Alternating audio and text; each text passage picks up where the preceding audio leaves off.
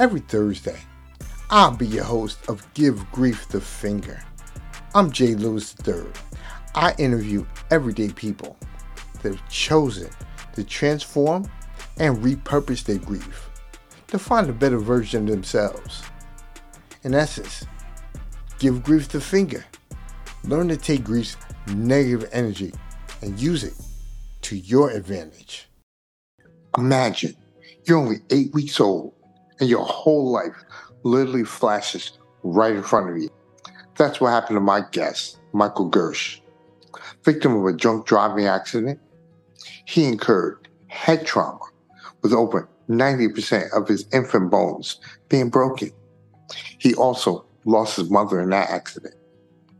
Now, at age 53, Michael's a book author, speaker, comedian, and creator of the anti-drunk driving nonprofit, The Magic of Life. Welcome to Give Grief the Finger, Michael Gersh.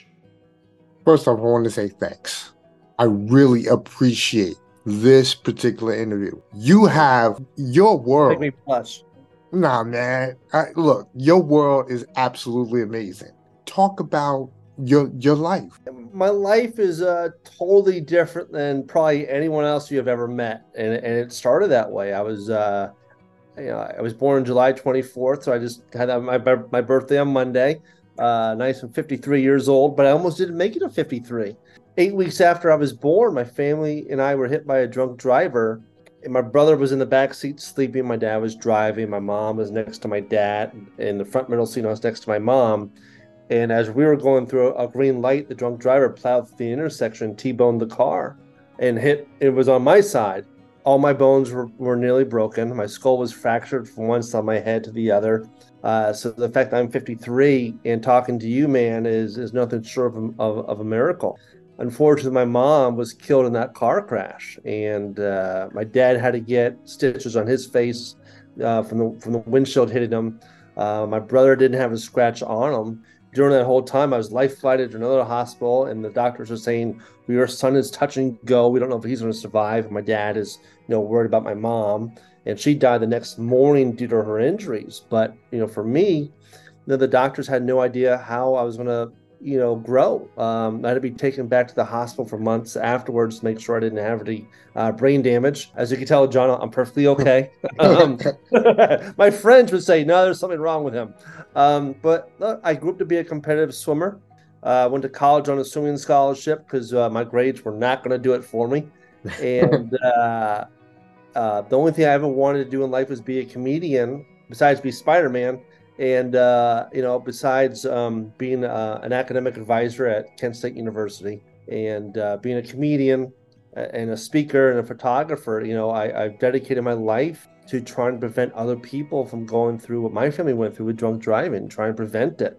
So I've been speaking for about 28, almost 29 years, doing a program called The Magic of Life. And it involves comedy and audience participation in my story, for a feel-good thing, but also to inspire other people not to drive impaired.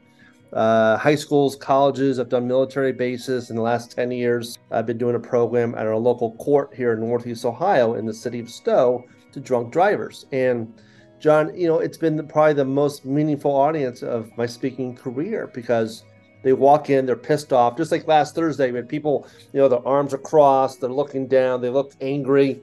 And the only one who should be angry should be me, right? But you make them laugh, and by the end of the program, they're leaning forward, they're engaged. And, you've spoken in front of people before, and when you see that interaction, you see that change before you, as a speaker, it's pretty awesome. But just as a person, to be able to share my story to make a difference, and I think if you can make someone laugh and make a difference in someone's life, then you're doing something right in the world, trying to make this a better place. I talk about grief and trauma and even my own understanding it better. And that's why it's been such a blessing, like with you and Tony and Dorian and Dave, for other guys, we feel so comfortable speaking about our trauma and grief. It's really awesome because we don't allow our depression and trauma to control us, right? I mean, at times it's hard, but for the most part, I think we know how to cope. we know how to manage. I don't think we're ever going to get over that. But Right. I think if we Right. manage it, then we're doing pretty good, because we're always going to have our crappy days. We're always going to have those doubting days, the depressed, the dark days where you have your good days and you have your bad days and you have the holy shit, I'm not getting out of bed days, and then you have the days Mhm. of, do I want to be here anymore? And it's not because we want to die. And I've been to that part before, and it's Right. like I just wanted the pain to stop. And I had to think about my friends and family and say, if I did this, I'm leaving them behind to hold that bag of all those questions. My dad and my aunt died in 2018, 90 days apart. And I was like, well, I can't send my family back to the cemetery 3 times in 6 months. I couldn't do that to them. So I got help. When grief counseling really saved my life. Learning about being vulnerable about depression and grief, all of it together. Brene Brown, Tony Robbins, what I learned in grief counseling really helped to give me those tools necessary to do stuff like this. We're faced with that gift and a curse concept. We go through what we've gone through. We end up having to manage the same things that we want to be able to communicate to the world. Like when it comes to grief, Mhm. you can have a clinical conversation about it. You can talk about what the learning behavior in school. It's different when a person has gone through it. I am not a doctor in this, but I clearly have a PhD, in hard knock life. And you do too. Uh, I want to go back for a second because you hit a real thread when you were talking about men's grief. Men's grief is different only because it's the type of grief we really don't want to talk about. We'd rather drink away the pain, or we'd rather do something else other than sit and have a conversation like how we're having. But you have something that you put together with two of your other friends. That's a comedic resource that, was stand up for grief, I guess. It's interesting because, well, you know what? You talk about it. I'm not even going to go there. You talk Well, about it. back in 2018, when I lost my dad and my aunt, and I had a buddy, one friend who's a widower, and then another friend lost his son in a motorcycle crash. And we're all stand-up comedians, and we're just tossing around ideas. And I was like, well, what if we did something, um, some comedy first, and then talk about our grief as men to other men, and try to do that way, where it's non-threatening, but we both know in society, men aren't supposed to cry or be weak asking for help, type of stuff, and that way we could do it in a fashion where those walls would come down, where we would bring some humor to it, share our stories, and hopefully the other men around who are grieving would feel comfortable to share their stories, right? Because we think if we're the only ones going through it, then we feel like we're all alone. But if there's other people together in the same room going through the same thing, then I think we feel more comfortable, and it stays in that spot. Now, your grief is your grief. I'm never going to understand that, but we've gone through similar grieving patterns, and Right. that's what it's really about, right? And how we can learn from each other how to cope. Good ideas. Hey, what does John do? When he's sad and depressed? Well, he cooks. Well, maybe I could go do that for something in a healthy way. I never self-medicated, for it, because we know that's always going to end badly. But I Right. used my humor. So my humor was my defense mechanism, whether it's on stage or off stage. Whether it's against bullies or just depression or just grief. So the three of us had this idea to do this type of program where we can open up to others, and then also maybe open up to women so they understand their guy through grief Yep. too. That's And right. you're hearing from other people, so you're hearing from a son, you're hearing from a widower, and a father. But we know how grief of a, say, with one of them being a father, then if parents lose their kid, and this is what the men may go through, because we Right. know it could destroy a relationship, it could destroy marriages, Yes.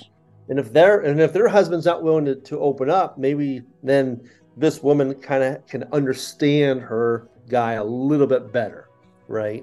and maybe in Understood. time that will happen. So, those are some of the things that we were tossed around and trying to do to help others. And I think it's not, and we do this not for ourselves, it's for other people.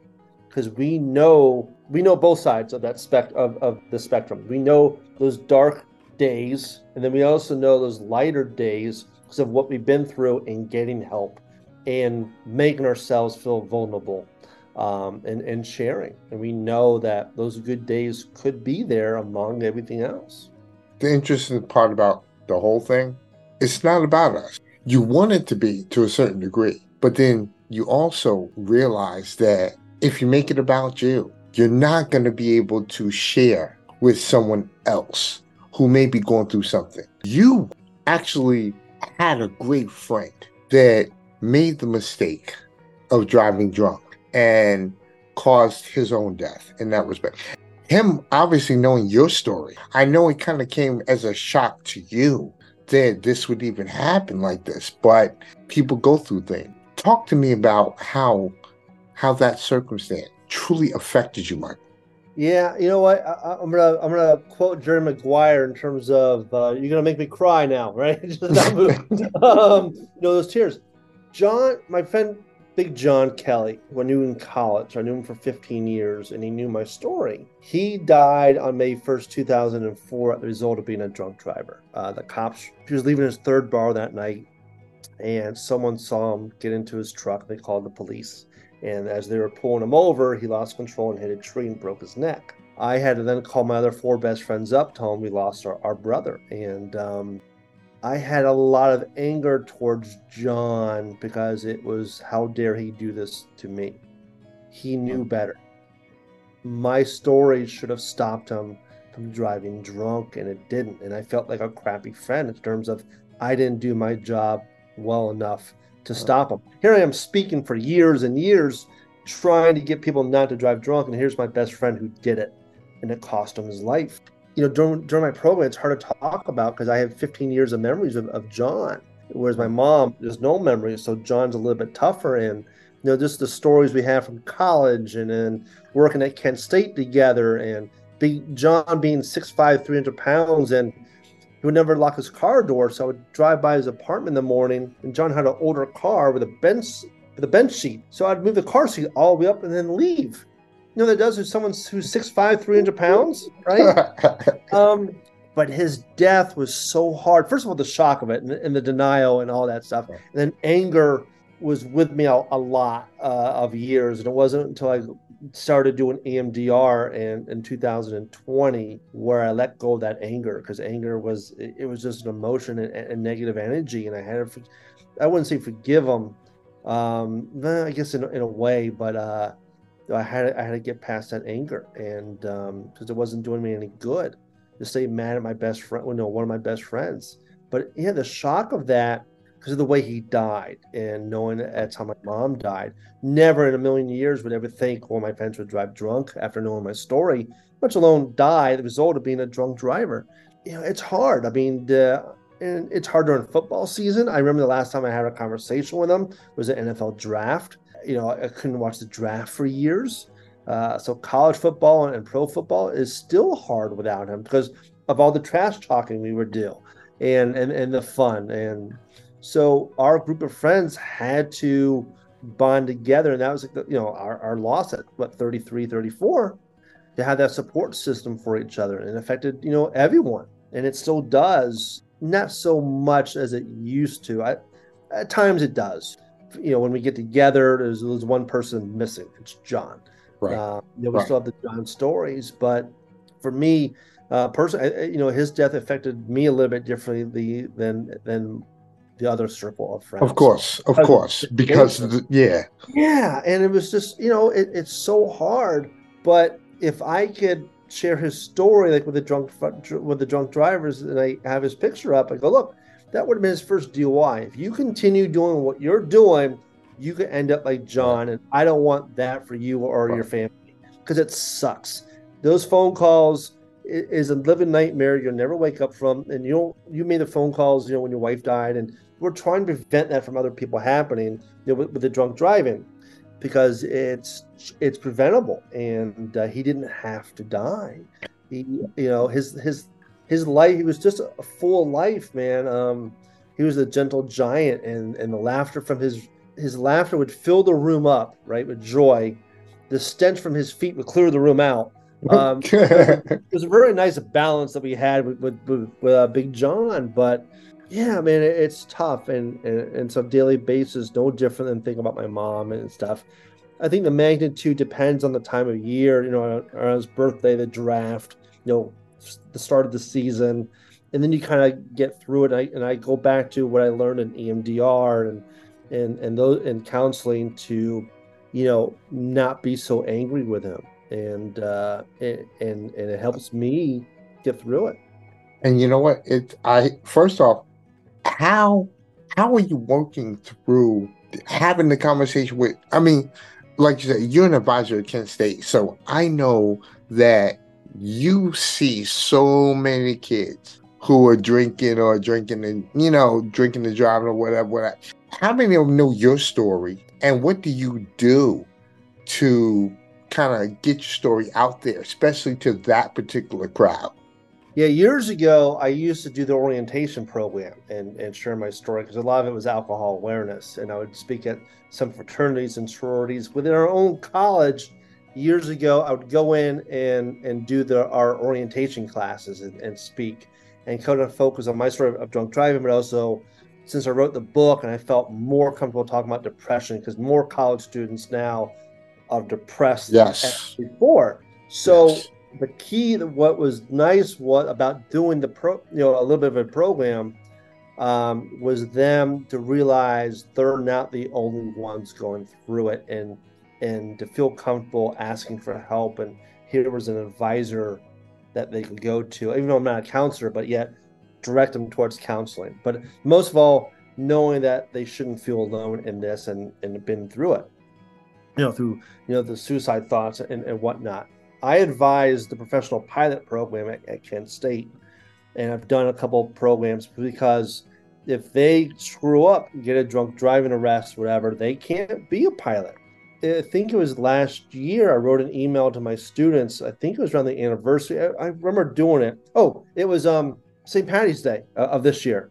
I wrote all my students an email about being safe and smart, and I shared with them my story for the first time, and I got responses back saying thank you for sharing the story, and so forth. Even about depression, because I've had Right. a few students lose their parents, and kind of go, again, as I said, your grief is your grief, but I understand what it's like to lose a parent. And so if you need to, you could come and we could talk, vent, whatever it is.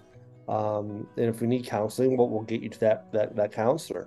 But in my role, with the university and the major I do, yeah, it's very important for them to understand, the dangers of it, because they're paying a crap load of money to learn how to be a pilot.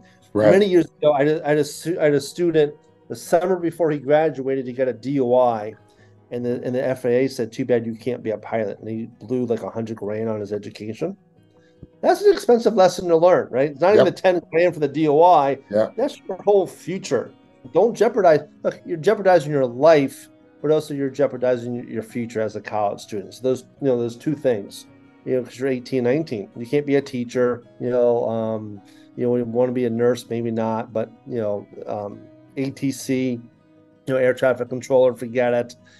So it's those things. But, you're a college student who has 10 grand laying around for a DOI. You can't even afford $200 for a book, which is a dumb price too, for a book. That's its mom. Okay. But, yeah, it's just, opening up and then putting myself in a different light for my students.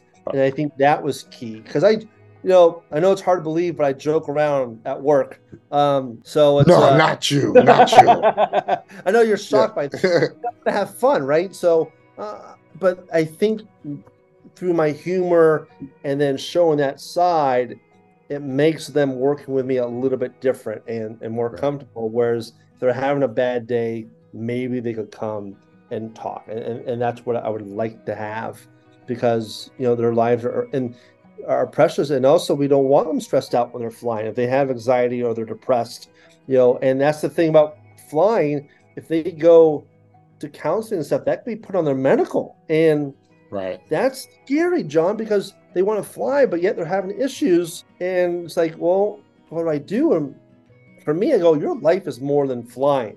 If you need the help, go get help. We'll figure out the medical stuff later on. I'd much rather have you here dealing with stuff than not.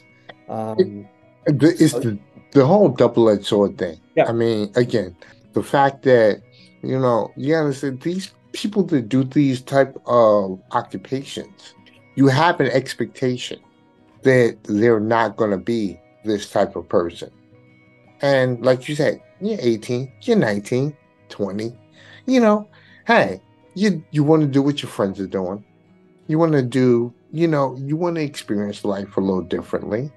You now go through what is called that rite of passage type of stage in your life. How many kids we know decide to drink alcohol before the age of 21? And it's like guilty. Likewise, I mean, I'm not even going to tell you about what I did, in high school, but that's a whole different story. But the point I'm making is being serious about this. It leads into the depression that you were talking about, because when you have spent all this money and you have ruined your life through some decision you made, now you feel like I can't do anything. That's where the depression comes in. What's next for you? I mean, I know you mentioned that you're writing your second book, but what else is next for you and for Magic Life? You asked what's next. The second book is probably what's next. I mean, the first one took 20 years. I don't want the second one to take 20 years. But I like my naps, though. That's the problem. No. But, I want to start from 2020 on up. Okay. So things I've learned in counseling 2020 and how that impacted everyone, going back to counseling, how my trauma and grief impacted my relationships. I mean, I've read a lot about trauma and how that impacted me as an infant and not being held by my mom, and how that development affected me as an adult. And, you think you're broken, but then you find out the reasons, and you kind of go, oh, that's why I'm not so messed up. Just because I'm messed up, there's a reason for that. Right. And I think once we know the reasons, then we can kind of heal and work on that to, for whenever I'm in a relationship next time, and you have a better understanding of yourself. And that's what counseling is. You have a better understanding of yourself and how to live your best life. You're messed up with a purpose. That's what it is. It's I'd like to do more photography. I have a couple of exhibits I have to apply for. Okay. Submit stuff. I have Zach Thomas induction at the Football Hall of Fame is coming up next. I have a couple more KISS concerts to hit, one in Detroit and one in New York for their very last touring concert. So I have some good things to look forward to towards the end of the year. More speaking in front of the drunk drivers and more comedy. So it's just, trying to find that balance of relaxing, but also, doing the things I feel passionate about and doing, where it's not stressful either. Well, how can people get in touch with you? Well, that's illegal if they want to touch me. And, in touch, not touch, anyway. In touch. Oh, in touch. Sorry. Totally misread that. Okay. I'll go for a small, tip, price. Sure. I got student loans to pay back too. And, the website is themagicoflife.org, but on Facebook, they just find me at Michael Gersh, Gershe. I have my own personal page. I have the Michael Gersh photography page, which I know I have to start putting more stuff on there. LinkedIn, for the foundation. They can find the book on Amazon. It's called The Magic of Life, A Son's Story of Hope After Tragedy, Grief, and a Speedo. Because I was a swimmer, not wearing one now. Don't get all excited, people. That'd be weird. No one needs to see me in a Speedo anymore. No. I'm on Twitter or X, but I don't even use that anymore. But LinkedIn and Facebook is probably the biggest way. And Instagram, Instagram is GERSHEPIX, Gershpix, for that. So I put a lot of my photography on the Instagram part. I just wanted to say thank you. I really appreciate you took some time. I mean, you got a busy schedule. Dude, you got foundations, you're a busy person. And I really appreciate you taking time to just have a conversation with me. I want to be able to get your story out to the audience. John, anytime someone asks me to share my story, whatever, I always make time because it's important. And especially as we know, sharing our stories can help someone else, then that's all we can ask for, man. And I really appreciate this opportunity to do so. Thank you anytime. So much. Thank you for listening to episode 14. Unfortunate accidents produce fortunate miracles, featuring Michael Gersh. New episodes air every Thursday. Now, next week, the season ends, but I have an absolutely amazing interview, and I'll be speaking with Miss Ada Malave. She's a life coach, speaker, and mental health advocate. Hear all my episodes on Give Grief the Finger. You can also go to my website, jl3motivation.com. There, you can read my latest blogs on grief and transformation. Leave me an email so we can set up some time to work together and have a one-on-one. And understand this. Grief is energy that you can transform and repurpose to discover a better version of yourself.